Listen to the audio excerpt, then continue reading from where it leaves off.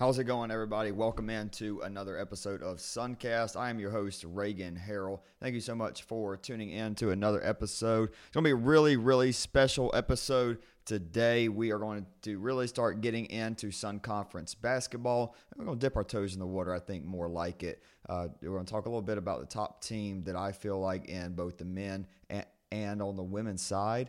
And that's kind of a preview for what's going to be coming up next week. So next week we are going to get more into the swing of things, back to normal schedule. I'm back in class, back in beautiful Babson Park, and we're going to get back on usually probably about 2 episodes a week. For those who don't know, I have taken another position at NAISB. It's something that I started up with a few other individuals, including Mimi Maggard. Many softball fans of the Sun Conference and of Weber softball obviously know her. We're doing that, covering the entire all of NAI softball, and we've been really busy with that, doing conference previews. In fact, right when I'm done recording with this, I'm going to hop on with Taylor. And I don't think Mimi's going to be joining us for this episode, but we'll be previewing a couple other conferences in the NAIA. If you want to, go check it out on Instagram at NAI_SB, and you go to YouTube, iPodcast, or Spotify and check out our most recent episode where we previewed the Sun Conference. Of course, right? We're going to start somewhere. It's got to start down here with all of us, right? So go check that out. Also had Southeastern softball coach Kayla Watkins on a really great interview with her. Speaking of Sun Conference softball coaches, that is exactly who we have on the show today. Coach Todd Buckingham of Weber International University. I sat down and talked with him, and I tell you, I don't know if I've laughed as much in an interview, especially with the coach, as much as I did with Coach Buck. He was awesome. Really loved having him on the show. Let's see some other housekeeping things. For those who follow on Instagram, if you don't, at Suncast IG, you've most likely seen the new studio set up. I am recording in that right now. Been working on a few different things for getting better audio. Still workshopping it, and it's a new system, new Rockville setup. Really great setup. If y'all ever get into podcasting or want to do anything like that, folks over at Rockville do a great job. No free ads though. Also, tomorrow, 9 a.m., the Suncast shop will open. It's just something, it's just something I've been wanting to do for a while. I wanted to kind of get back into clothing, merchandise. That's something I've done in my past. So why not? Let's go ahead and do it with Suncast. And I'll be honest, the merch has turned out great. The hoodies are beautiful. I love the logo on the front. That logo is on the front with the outline of Georgia, Florida, and the locations of all the schools. That's on the back of the T-shirts. We've also got hats and beanies that'll be on there. I think everything's fairly reasonably priced. So if you can, go and check it out and show your support. And really appreciate y'all. So I think that wraps up all the housekeeping things. So let's get into today's episode. So at the end of it, we will have Coach Buck on again. Great interview, hilarious guy. About a 26-minute interview. I was talking with Taylor Thomas not yesterday, day before, and I said, "Look, man, if you want to play a fun little game, every time I have somebody on, bet the over/under about 25 and a half minutes for an interview." It just seems like they all go around there. I feel like that's a good time. 25 minutes, that's good. You get the information, but you're not holding them up all day. And as for the listener, I feel like 25 minutes, you get to know a person you probably you get on. I know most of y'all probably have turned me off after 25 minutes of listening to me in general. But we'll have him on at the end. But we have got to get into a sport that I've not covered before. Quite frankly, I'm not the biggest NBA fan or anything, but I've gotten more into it, covering it now, and it's gotten to the point of the year, mid-January, we are starting to see teams develop into potential conference winners. And looking at the top of the conference, we'll start on the women's side. Coach Stanback's team is absolutely incredible down there at Florida Memorial. They have got a great duo in Ayulo and Ahmad down there, and I got to see them firsthand I believe, last night, Thursday night, got to see them play Weber. I was on the call for that game, and it was not even close. It was a boat racing right from the beginning. Back-to-back performances from Coach Stanback's side, putting up 90 points in the Sun Conference. Currently 7-1 in the conference, and I don't think they were a team at the beginning of the year a lot of people really looked at as, potential Sun Conference tournament favorites. But it looks like certainly they could get that 1 seed. I want to get more into how interesting both the men's and the women's side of this conference is in basketball. We'll do that a little bit later on, but the other team that's been playing extremely well, and got to give a shout out to, are the Weber International University Warriors. They have been absolutely stellar. They've won their let's look back at their last 3 games alone. Impressive wins against the former number 1 team in the Sun Conference, the Thomas Nighthawks.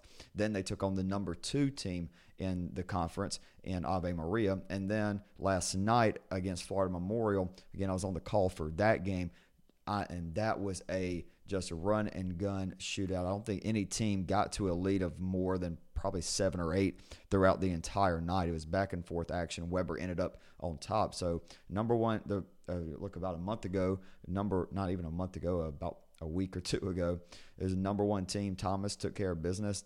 Ave Maria earlier this week, number 2, took care of business. And then the reigning Sun Conference tournament champions, Florida Memorial, knocked them off. And that kind of brings me to my point of this season and why I think down the stretch, basketball is going to be something that if you're not even a fan of, or maybe if your school's around that 6 or 7 seed, to absolutely stay tuned into Sun Conference basketball on the men's and the women's side. The reason is, when we get to this point of the year, we're kind of halfway through conference play, and this is in any sport, you can usually you have a pretty good idea of 1 or 2 teams that have a good shot of winning the conference. Every now and then you have teams that emerge and win a tournament that you're not expecting. But that's just absolutely not the case in this go around for basketball. I think especially on the men's side, it is wide open. If you tell me right now that you're from the future and you say Weber won the tournament, Thomas wins the tournament, Kaiser, Ave Maria, Southeastern, if any of those teams win the tournament, I honestly wouldn't be surprised. I think we're going to go into a tournament where all 6 seeds, the gap between them is unbelievably small. We see it more with baseball, I guess would be a main comparison off the top of my head. They are competitive top up and down, but still you have your Southeastern's number 1, and then there's Weber now and St. Thomas and Kaiser. Well, I'm going to talk myself into baseball. I'm not going to do that right now. But on the basketball side, on the men's basketball side of things, I think this year's going to be incredible. Down the stretch, whoever wins the conference tournament as a 1 seed, they better be ready for their first matchup against whoever that may be into the second round, whoever that opponent may be, because you look at a possible 5 or 6 seed for this tournament, could very well be Southeastern. Now, Southeastern has struggled this year, but of course they have Mr. Riley Minix, and he's arguably the best player in this conference. And in that last sentence, arguably has become very, very more, how do we say, apparent. And when we talk about Riley Minix as one of the best players in the conference, because coming into this year, it was him and him alone if you were going to pick an MVP. However, young man down in Babson Park, Kashawn Stokes, very well may have something to say about that, and we'll get into that in a second. That's kind of a little next segment tease right there for all the younger podcasters. But to go back to my point, we saw last night Florida Memorial, who's I believe right now on the outside looking in, not even a tournament team, take on Weber International, who's been the hottest team in the conference, just beat Thomas and Ave Maria, and I believe right now they have the same conference record as Thomas at 6-1 and have the head-to-head win. And Florida Memorial took them down to the wire. I mean, incredible game. Weber really hunkered down the last about 90 seconds to win the game by 6, but majority of that game, it was 2 points, 1 point, 3 points, back and forth. And you can't forget about the other team in Miami Gardens. St. Thomas has been playing stellar basketball all season. And oh yeah, let's not forget about the team that was picked to finish in the cellar, dead last in this conference, the Thomas Nighthawks. They're still right there. They're going to make the tournament. Kaiser's keeping right up there with everybody. It's going to be really interesting down this stretch. A couple of things that I'm really going to look for, though, when we get, or let's see, when we talk about when we get the conference tournament, I think that's a little too far away. So I think some things that I'm going to look for going down the stretch is bench play and consistency from men's and women's side. When we get to this to the tournament, I don't think the talent, outside of a guy, like Minix or Stokes and a couple of others, there's not really any teams that have 2 or 3 players that are just worldly above everybody else in the conference. So what we're going to see when we get into conference tournament play, or before tournament play and down this stretch, we'll get to see coaches go a little bit deeper in the bench as players unfortunately start to pick up these little knick-knack injuries here or there. We'll have to see some people step up. Saw it last night for Weber.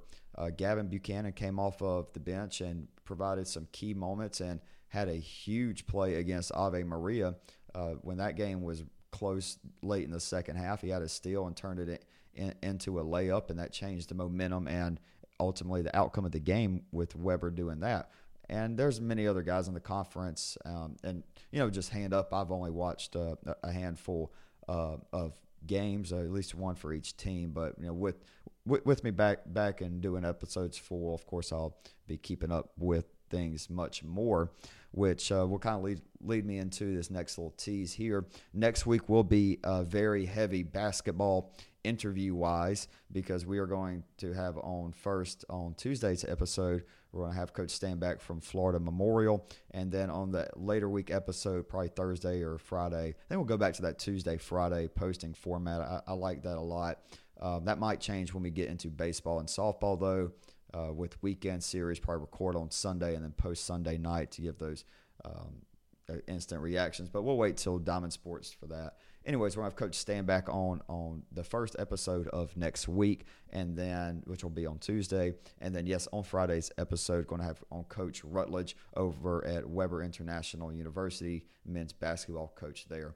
I want one more little thing to stir the pot before I kick it over to myself and Coach Buck. There are 2 players in this conference that I think could start for almost any team in the NAI, and there's a couple others. A couple certain guys. They both play for teams with Thomas in their names, but I do think the 2 best players in this conference are Minix and Stokes. So, of course, when we have a 1 versus 2 debate.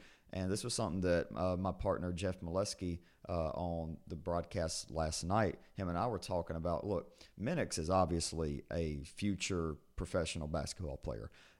He's going to play either in the G League, or if he doesn't make it to the NBA, he'll be playing in the G League, or he'll be playing overseas somewhere. I don't think there's really any doubt about that. I mean, what he does stats-wise, if you just look at his stats alone, he's incredible. He's a walking 30 and 15 at the NAI level.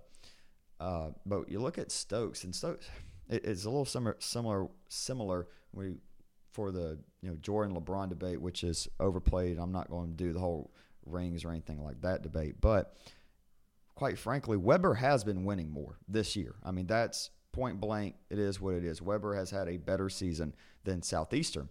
And the best player on their team has been Kashawn Stokes. Almost every time that I'm posting a Suncast graphic for a Weber men's basketball victory, it's Stokes. Now, occasionally we've had Eddie Davis on there as well. But he has been incredible, and he has led this offense and not only that, he's been a leader on the defensive side of the ball, which you don't always see out of a smaller guard like Stokes. If you ask me, who's a guy I'd rather have on my team, I think it'd be pretty tough to pick against Riley Minix.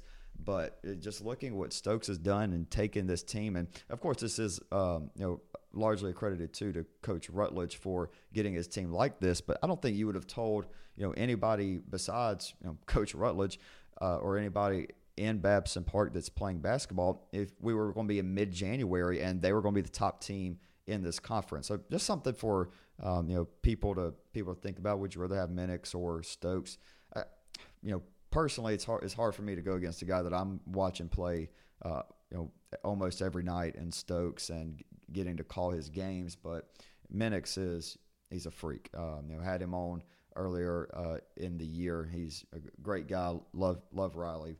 But it's going to be interesting down the stretch. And if Riley Minix does turn it on to his next level for the conference tournament, I think that's just one of the things that makes this tournament coming up so interesting. I think we're going to see massive upsets on the women's side as well. We will, but this men's side, it is going to be impossible to correctly predict it. You might get lucky and figure out here and there, but just looking at the teams, I think that I could easily talk myself into winning the tournament. Weber, Thomas, St. Thomas, Ave Maria Kaiser, I guess a step down from those three, but still, and then Southeastern. And you got Warner sitting right there, who I picked to be the runner-up this year, and the way it's looking, they're probably not going to make the tournament. Just listed those 6 teams, and seventh team in Warner. Who knows if they catch fire? They could do it. I don't think they will, but maybe. We know what all these other teams could do. At some point, they've all been up at the top. And like I said, I mean, Minix is just a wild card, If he goes out here and drops 40 and 20, it's going to be a tough day to beat the Fire. Especially against, Weber does such a good job with the offensive rebounding. And he's the best rebounder in the conference. That's a matchup for way on down the line.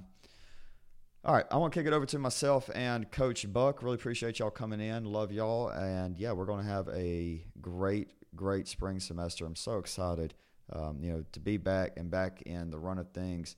Once again, Suncast Shop is dropping tomorrow, so go and check that out. That's all I got. Y'all have a good one. And here is myself and Coach Todd Buckingham of Weber International University softball. All right, we welcome on a very special guest to the Suncast podcast show. I feel like I've been doing this long enough. I should be able to say it a little bit smoother, but hey, we're not all perfect. Coach Todd Buckingham is joining the program, Weber International University softball coach. Coach, thank you so much for coming on, and how you doing today, man? Doing great, man. Doing great, and I appreciate the opportunity to be here and talk a little bit about being a Warrior softball coach. Yeah, I said leading into the episode that Weber softball is one of the most interesting teams in the Sun Conference, and that doesn't exclude to just Weber International, and that doesn't just exclude to softball in the Sun Conference. A new team, pretty much. I mean, last year's team was excellent. Went to Columbus, and I'm sure you're ready to get out on the field 2023 and show what this new Warrior regime is going to look like. But let's talk a little bit about your success prior to coming to Babson Park. You began your coaching career Division II at Bluefield State College, turned that program into not much of a winning program to by season 6 it was a usual 30-win program. Mm-hmm. Can you just tell us a little bit about that experience of turning the program around and how big that confidence was for early in your coaching career? Sure. As it turns out, Bluefield State College was one of those places where it was really just about making an effort. And, when I took the job, I was, fairly young, had no idea what to expect as far as recruiting and all the grind, and just went out and worked hard. And the players' talent was always there. It was just finding the right developmental avenue for each individual. So, and I think, that particular job, starting someplace where I had to really figure out who I wanted to be as a coach, helped me along the way. And it's kind of funny is now if I talk to coaches now that are just getting into the program or getting into the profession, one of my things is just always be you, be true to yourself. And it's kind of funny if I reflect back, I guarantee my first 3 years at Bluefield State, I kind of acted differently every single year until I figured out, okay, this is really who I want to be, and this is how I want to act as a coach. Right. But yeah, I mean, as far as confidence, I've never been one of those people that like second guessed myself a whole lot or needed some sort of extrinsic, stimuli for confidence. I'm not saying I was always arrogant, but it was always just like, hey, I believed in my own vision. I believed in just working hard to get things done. So I'm very thankful for having that, chance to start my career there. And look where it's got me now. So absolutely beautiful. You're in beautiful Babson Park, all from Bluefield State. That's in Virginia, West Virginia. It is. Yeah, it's in West Virginia, right on the West Virginia border, Coal Mountain country. Gotcha. Well, much better weather down here. You know it. You said it took you a couple of years. You changed your coaching personality into what it is now, and I think that's whatever you do. If you're the same as when you start, unless you're just perfect right from the get-go, which I've not heard many stories like that. You got to be able to do it. What were some moments that in your coaching journey you were kind of like, okay, this is what I can do better, and looking back, we're not going to say how many years, but years later, you've thought to be one of the bigger successes, from early on in your career. Well, I remember when I first started coaching softball, because my career path, how everybody when they get that degree, like, this is what I want to be. Right. And I'd always thought to myself, because where I grew up, I was going to be a high school basketball coach and a science teacher. Basketball was religion there. Right. So, of course, I emulated my coaching style, after, the likes of Bob Knight. So I thought, hey, you got to go in, set this tone, be hard, blah, blah, blah. So I specifically remember a story when I started at Bluefield State where we traveled down south and we were playing in a game, and I thought, you know what? I think what's going to fire the team up is if I go out and I chew out the pitcher, because the pitcher and I had a pretty good relationship, and she had always said, like, if you need to get on me, get on me. But I guess she didn't mean right in the middle of the game when what was going wrong had nothing to do with her. And I just remember going out in the middle of the game and just screaming at the top of my lungs. And instead of taking it, she just screamed right back. And, of course, I just had nothing. I had no response. I'm like, all right, this did not go well. And I just walked back to the dugout. And then, it was just stuff like that. It just helps you, reflect and be like, wait a minute, that's not who I am. That's not how I want to be treated and talked to. And, those sort of things have just sort of helped me learn what not to do and what I'd like to do better. So, well, if I'm up in the box this year and I see you go out there and yell at Jenna a little loud, I have to mention, I think there's somebody he might look back at it and he may not exactly think he's those days are past. Those days are gone. I'm not like that anymore. Right. Well, let's talk a little bit more about your coaching career before Babson Park. Something I found really interesting when I was reading your bio was you coached with the U.S. Athletes International Organization, where you coached in many different countries. What was that experience like going and seeing softball internationally? And what were some of your favorite countries to see their style of play? I'll tell you what, it's that was one of the best experiences that I've had in my career, is being able to go to different countries, experience their culture and how they operate on the softball field. Just when taking trips to Curacao and Aruba, and the fact that they play loud music through the entire game. Whereas here, it's like, oh, you got to turn that music off before the first pitch or this or that. Right. I mean, just cultural differences like that have just been very refreshing and, eye-opening to see. And I would say my favorite country that I've been able to coach international trips in has been Australia, because just the level of competition, the level of detail to the fundamentals of softball was pretty high in Australia, and it was a good time. But as far as like just good cultural experiences, Aruba and Curacao were very, very different and eye-opening, but all in a positive way of like, oh my gosh, it really is just about having fun, you know? So I think that's a big part of the game, is just having fun. And when I went to Columbus, I don't think I had much of a love or really even an appreciation for the game, certainly not to the level that I did when I left. And seeing it at such a high level, even NAI College World Series. It was incredible there, and that's really where I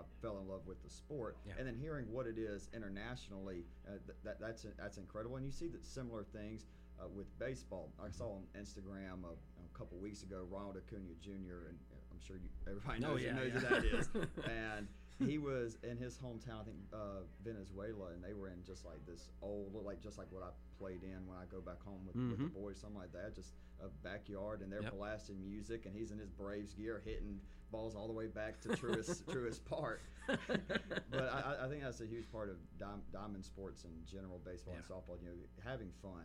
It's something that the game has lost maybe a little bit, and I think we're starting to see it back. Softball, baseball a little bit less, but I think softball is just such a fun sport, and I imagine internationally. Coach, you've had a lot of success at the NAI and Division II level. We talked a little bit earlier about things from early on in your coaching career, but maybe more recently, and just talk about some of your favorite moments throughout your coaching career. Sure. I would say most of my top moments take place at the NAIA Institute that I coached at multiple years ago, Indiana University Southeast. It was amazing to know that I was able to start that program. Like, I was the first ever coach there. And, I coached there 6 years, and we made the World Series 3 times. Right. And one of my favorite memories was the very, very first year of existence for that program. We ended up winning the conference tournament. And no one expected us to. Like, it was a brand new program, just sort of out of nowhere sort of thing. So winning that conference tournament that year was amazing. And then I would say another unbelievably amazing feeling of a year was we were at a conference tournament. Again, this is still at IUS, at a conference tournament late in the game, in the championship game, and won the game on a push bunt that was not fielded properly, and then when they did field it, they panicked, and the outfielder threw it away, and we ended up scoring 2 runs. It was like a walk-off push bunt error. So that was just, like an amazing type of feeling. And I would say another great memory was when I was coaching at a Division II, Saginaw Valley State, winning the conference tournament there after a rain delay. We were afraid, because we were not the number 1 seed, we were afraid that the whole tournament was going to get canceled, but they ended up saying, no, we'll drop it to a single elimination. And we ran the gauntlet and beat everybody in a single elimination style with one dominant pitcher. We called her the franchise. And I just remember, what that feeling was like of finally throwing that last pitch and winning that and advancing into the NCAA playoffs there. So I guess most of my great memories revolve around actually winning, because I guess at the end of the day, that's what we're supposed to do, right? Yeah, imagine that, winning. That's the most fun part of sports. But winning when you're not necessarily expected to win, which sounds like you have done before, that's got to be one of the best feelings. I think it is the best feeling winning-wise in sports. I mean, I'm a Georgia football fan. I'll say back-to-back national champs. You're supposed to win. I mean, what are you talking about? Right. But you coached at the NAI and Division II level. I think the NAI is often compared to Division II when it is looked at on the NCAA scale. I think a lot of people think it's better than Division III, but still not quite Division I. So let's talk about that Division II level. Where do you see the NAI, and how far is it from Division II on just a talent standpoint? Talent-wise, when we are talking about the best of the best at the Division II and best of the best at the NAIA, there is no difference. So I think if somehow, in a parallel world, if like Division II and NAIA just absorbed each other and it was one division, I don't think anyone would see a difference as it pertains to the elite of the elite sort of thing. I think one of the biggest things that is evident, at least in my experience, is there's just a larger gap in Division II and NAIA as far as across the board. I don't have the exact numbers in front of me, but let's just use the generic numbers of there's 200 Division II softball programs and there's 200 NAIA softball programs. If you compared like the top 50s in each division, it's seamless, I think. But it's those lower ones that where you're like, oh, Division II is seemingly above NAIA, because like in my experience, and again, I haven't had any NAIA games here, and I know this conference is fantastic, but I know in my previous 6 years of being an NAIA coach, like there were some games that we had against opponents where I'm like, I'm not so sure you can't find a high school team that could beat them, sort of thing. Yeah, I get that, and I completely understand that as well. And I was talking about it. There are these teams at the top. There are your Southeasterns, your USAOs, your OKCs that are at the top. Your Webers, yeah. I was just trying to think. Let me pick out a couple top five real quick. Your Webers, yes. Your top teams. But what I am starting to see, and being able to talk with some coaches over in the Heart of America Conference, they're starting to see it as well. That you're starting to see outside of those top 50 programs. You're starting to see teams that are maybe fringe conference tournament teams go and be able to compete with top teams. I think we'll see that in the Sun Conference this year with teams like Ave Maria on the come up, Thomas and Warner. Not teams that made opening round, but I think they have a very good chance of competing with y'all, Coastal and Southeastern. Well, I hope not. Well, yeah, I know you hope not, but from my standpoint, it'll make the conference better. Yeah. Right, and I mean, from a fan, and from my standpoint, I hope every game's 3-2 and 6-5, or 1 or 2, and that just makes for great games. We'll get more into Weber, after this question, but I got to talk to you just a little bit about your experience at Western Michigan. You got to be an assistant coach, and you were the primary recruiter for the Broncos up there. Just tell me a little bit about what you're looking for in a student athlete, both on and off the field, when you're recruiting them. Sure. I get asked this question a lot of like, hey, coach, like how can we stand out in the recruiting process? And, without being like overly sarcastic, the first thing that stands out is talent. You know what I'm saying? Like when we're out recruiting, walking by a field, or we're watching videos that people have sent us, like, if we see talent that we're looking for, whatever skill set we might be looking for, that's obviously the first thing that stands out. You need to grab somebody's attention that way, right? But beyond that, being a successful collegiate athlete is way, way beyond just talent. And what I try to help people understand is in the recruiting process is that I can coach skill, but I cannot coach will. So whatever skill you may have at the moment, if I can like visualize down the road that I can improve that on, that's fantastic. But what each individual will have to show to me is, what their work ethic is. Do they have, very good social skills? Are they, going to be those kind of kids that embrace the grind of being a collegiate athlete? Because regardless of what division you're going to be at, D1, D2, D3, NAIA, our jobs as coaches is to win, or we don't get to keep jobs. So obviously we want to surround ourselves with good talent, but we also have to surround ourselves with good character people that have that will that, hey, I'm going to treat this serious. I know that I'm supposed to have fun, but it's not just a quote-unquote game. There is a lot on the line. Absolutely, and you hit the nail on the head there at the end for me. You got to have people that have the willpower to go and do it. Yeah, obviously talent. If you have the most talented and you have the best group in the conference or in the country, of course you're going to have a great shot. But you've got to have great character and great will, and you get to see a lot of raw talent. And what you have this year being the first year in Babson Park. So let's get into it. Yeah, absolutely. Let's really talk about this, about what we're here to talk about. What everybody's been waiting 16 minutes. They want to hear about what this former World Series team is going to be in 2023. Everybody knows new coaching staff. You lost a couple of your top bats, top arm from last year. But let's hear who are some new faces that we can be excited to see in a Warrior uniform this year. Sure. A lot of the faces that people will see on the field were, honestly, in the program last year. But because they were so, because of last year's team was so built around that experience, at all those positions, people might have noticed who's on the field this year on the program or in the program, but they might not have seen them play. So, right. I do know that we do have some experience. We do have some individuals that did compete at that World Series level.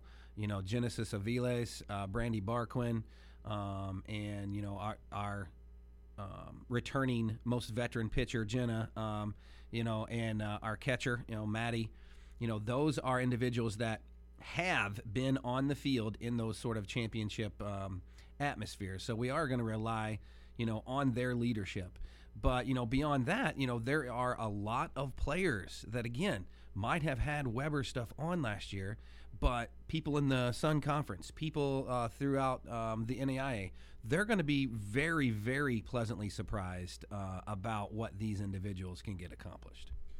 I mean, personally, I can't wait to see it. And something that you said is something I've told people. I'm like, yeah, they have lost a lot of good players, but there are like Barquin, Genesis, and we'll see Jenna more experience. Absolutely. And I'm sure she learned a lot from Kayla last year, being a part of that 1-2 duo with Kayla Swenson. I think this is going to be a very fun team. I'm sure you can speak more on if there is a chip on the shoulder because of how y'all feel going forward. But maybe just for this year and next coming years, can you just tell us what are some of your short-term goals for Weber softball? Sure. Short-term wise is just to get 1% better every day. And I know that's a coaching cliche, you gotta, say all the coaching things so you don't step on anybody's toes. But, right. But short-term goal obviously is to be as successful as we possibly can be, right? But in the short term, it is, get 1% better every single day to where we put ourselves in an opportunity. We give ourselves a chance to repeat as Sun tournament champions. Right. And I firmly believe if you make the postseason, regardless if you were the 1 seed or the 4,700th seed, you make it, you got a shot.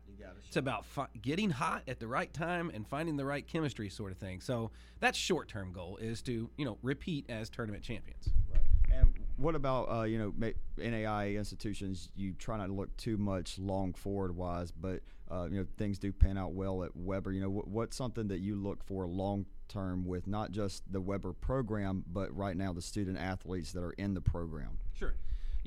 I'm glad you asked this because this is part of my recruiting spiel that when I'm recruiting for 23s and 24s and beyond. But, one of the things that I try to explain to them is I don't want to be a program that is a roller coaster because those happen all over the place at every level where they're fantastic a couple years and then they're down and they're fantastic and then they're down.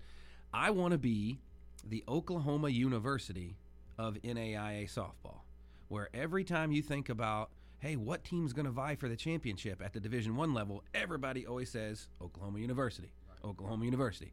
I want to be in that same category as far as the NAIA is concerned. I mean, not throwing you under the bus here, my friend, but we were just talking about top NAIA programs. You mentioned OKC, you mentioned Southeastern, and I jokingly threw in Weber, right? Like, I want Weber to be the first thought or one of the first thoughts that comes to people's minds. So that's my long-term goal, is to do that and to get there.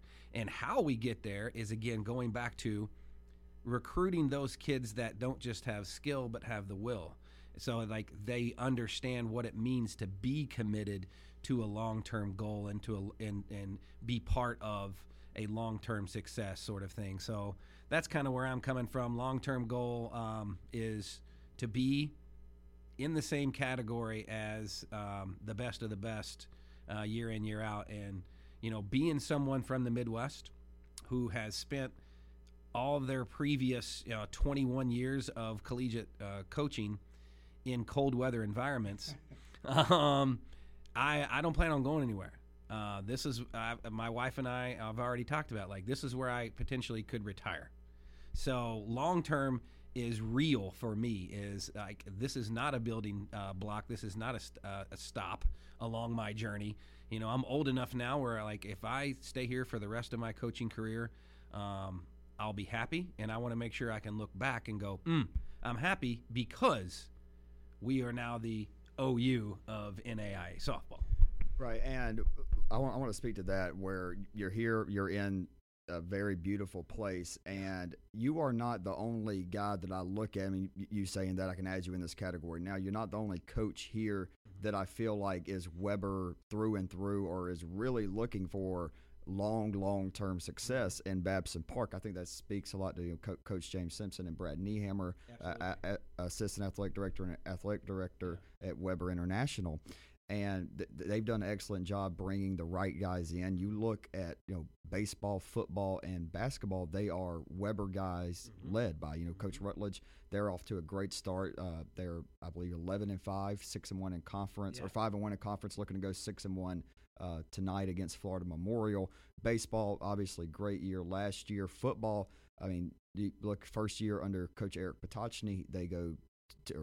We go 2-8. We go 2-8, and then this past year we go 7-4, and a big win on the road against Southeastern. A couple rough ones there at the end against two of the best teams in the country, in St. Thomas and Kaiser. But there's still that progress all across Babson Park, and I think you're just another of that stepping stones. And obviously, I keep my Weber bias out of it more than when I first started, but I really do think this place is. And you talk about being the Oklahoma of softball. I don't think that's an unrealistic goal, and I wouldn't be surprised if we look 5-10 years back from now. We look at Weber as one of not just premier in softball, but one of the premier in NAIA athletic institutions. I don't think that's a crazy thing to say. Now, does that mean I think Weber will be winning 4 red banners in the next 5 years? No. Do I think in 5 years' time you'll see football, basketball, baseball, softball be competing at a higher level? Baseball and softball have already made the World Series, but get back there. I mean, obviously last year for the Diamond Sports in Babson Park, it was the first time getting there, and let's see this year build on it. Coach, I got one more question for you. I just can't thank you enough for coming on, and let's hear it. What's it going to take, and what can we expect from this team to get back to Columbus, not only compete, but I think a big goal for a lot of these girls coming back is to get there and at least get one win under their belt. So what's it going to take to reach those lofty goals here? Sure. I think we have all of the ingredients. We just have to combine those ingredients in the right order in order to make that happen. Last year's team was built on defense and pitching. Right. I mean, they called Swinson the GOAT for a reason. She dominated, and she had great defense behind her. So with most of those young ladies gone, it's actually refreshing to look at it and go, now I can develop a new identity. And our identity this year is we're going to be in a very aggressive offensive team. We're going to score a lot of runs. Because I am an offensive-minded coach. My assistants that I've brought in are offensive-minded, and we will hit the ball a lot. And knowing that Jenna has the pitching talent that she has, knowing that we have fantastic freshman pitchers like Tori Nearing, Chloe Rayner, and Taylor Thomas, our pitching staff will be capable. We may not have one, but we may have 1A, 1B, 1C, 1D. So teams aren't going to know what to expect. Who's going to dominate them at the moment on the mound? And we will be able to score a lot more runs with heavy bats than they have in the past. So what they can expect is if we're going to have one-run games, they're going to be 9-8. They're not going to be 1-0. Well, you heard it right here first. You can expect this Weber team to look a lot different. What you told me that the big bats, all that's very exciting. But the thing you just told me that I'm most excited about is the fact you have a 1, a 1A, a 1B. Absolutely. I think we're seeing a lot of staffs, not only in the Sun Conference but in the NAIA, go to that more, get more of that staff feeling, and that's baseball and softball. You're looking, it's like, okay, if I'm gonna go and play in a conference tournament, go play and win at least two or three games in an opening round, then go travel in Columbus and face off against 9 of the other best arms in the country. More than that, if they're deep, 18, 20 best arms in the country potentially. I better have 2 or 3 bullets in my gun ready to go. Yeah. And it sounds like you have gotten that. And Coach, I'm just as ready to get back in the booth. Me too, man. I'm ready. I've been on interviews and talking with these coaches. I said we're all like kids on Christmas morning, ready to open up the present, which is opening day. Yep. Coach Todd Buckingham, thank you so much for taking time. Yeah, thanks, Reagan. I appreciate it, bud. Yes, sir. Absolutely. Go Warriors. Absolutely.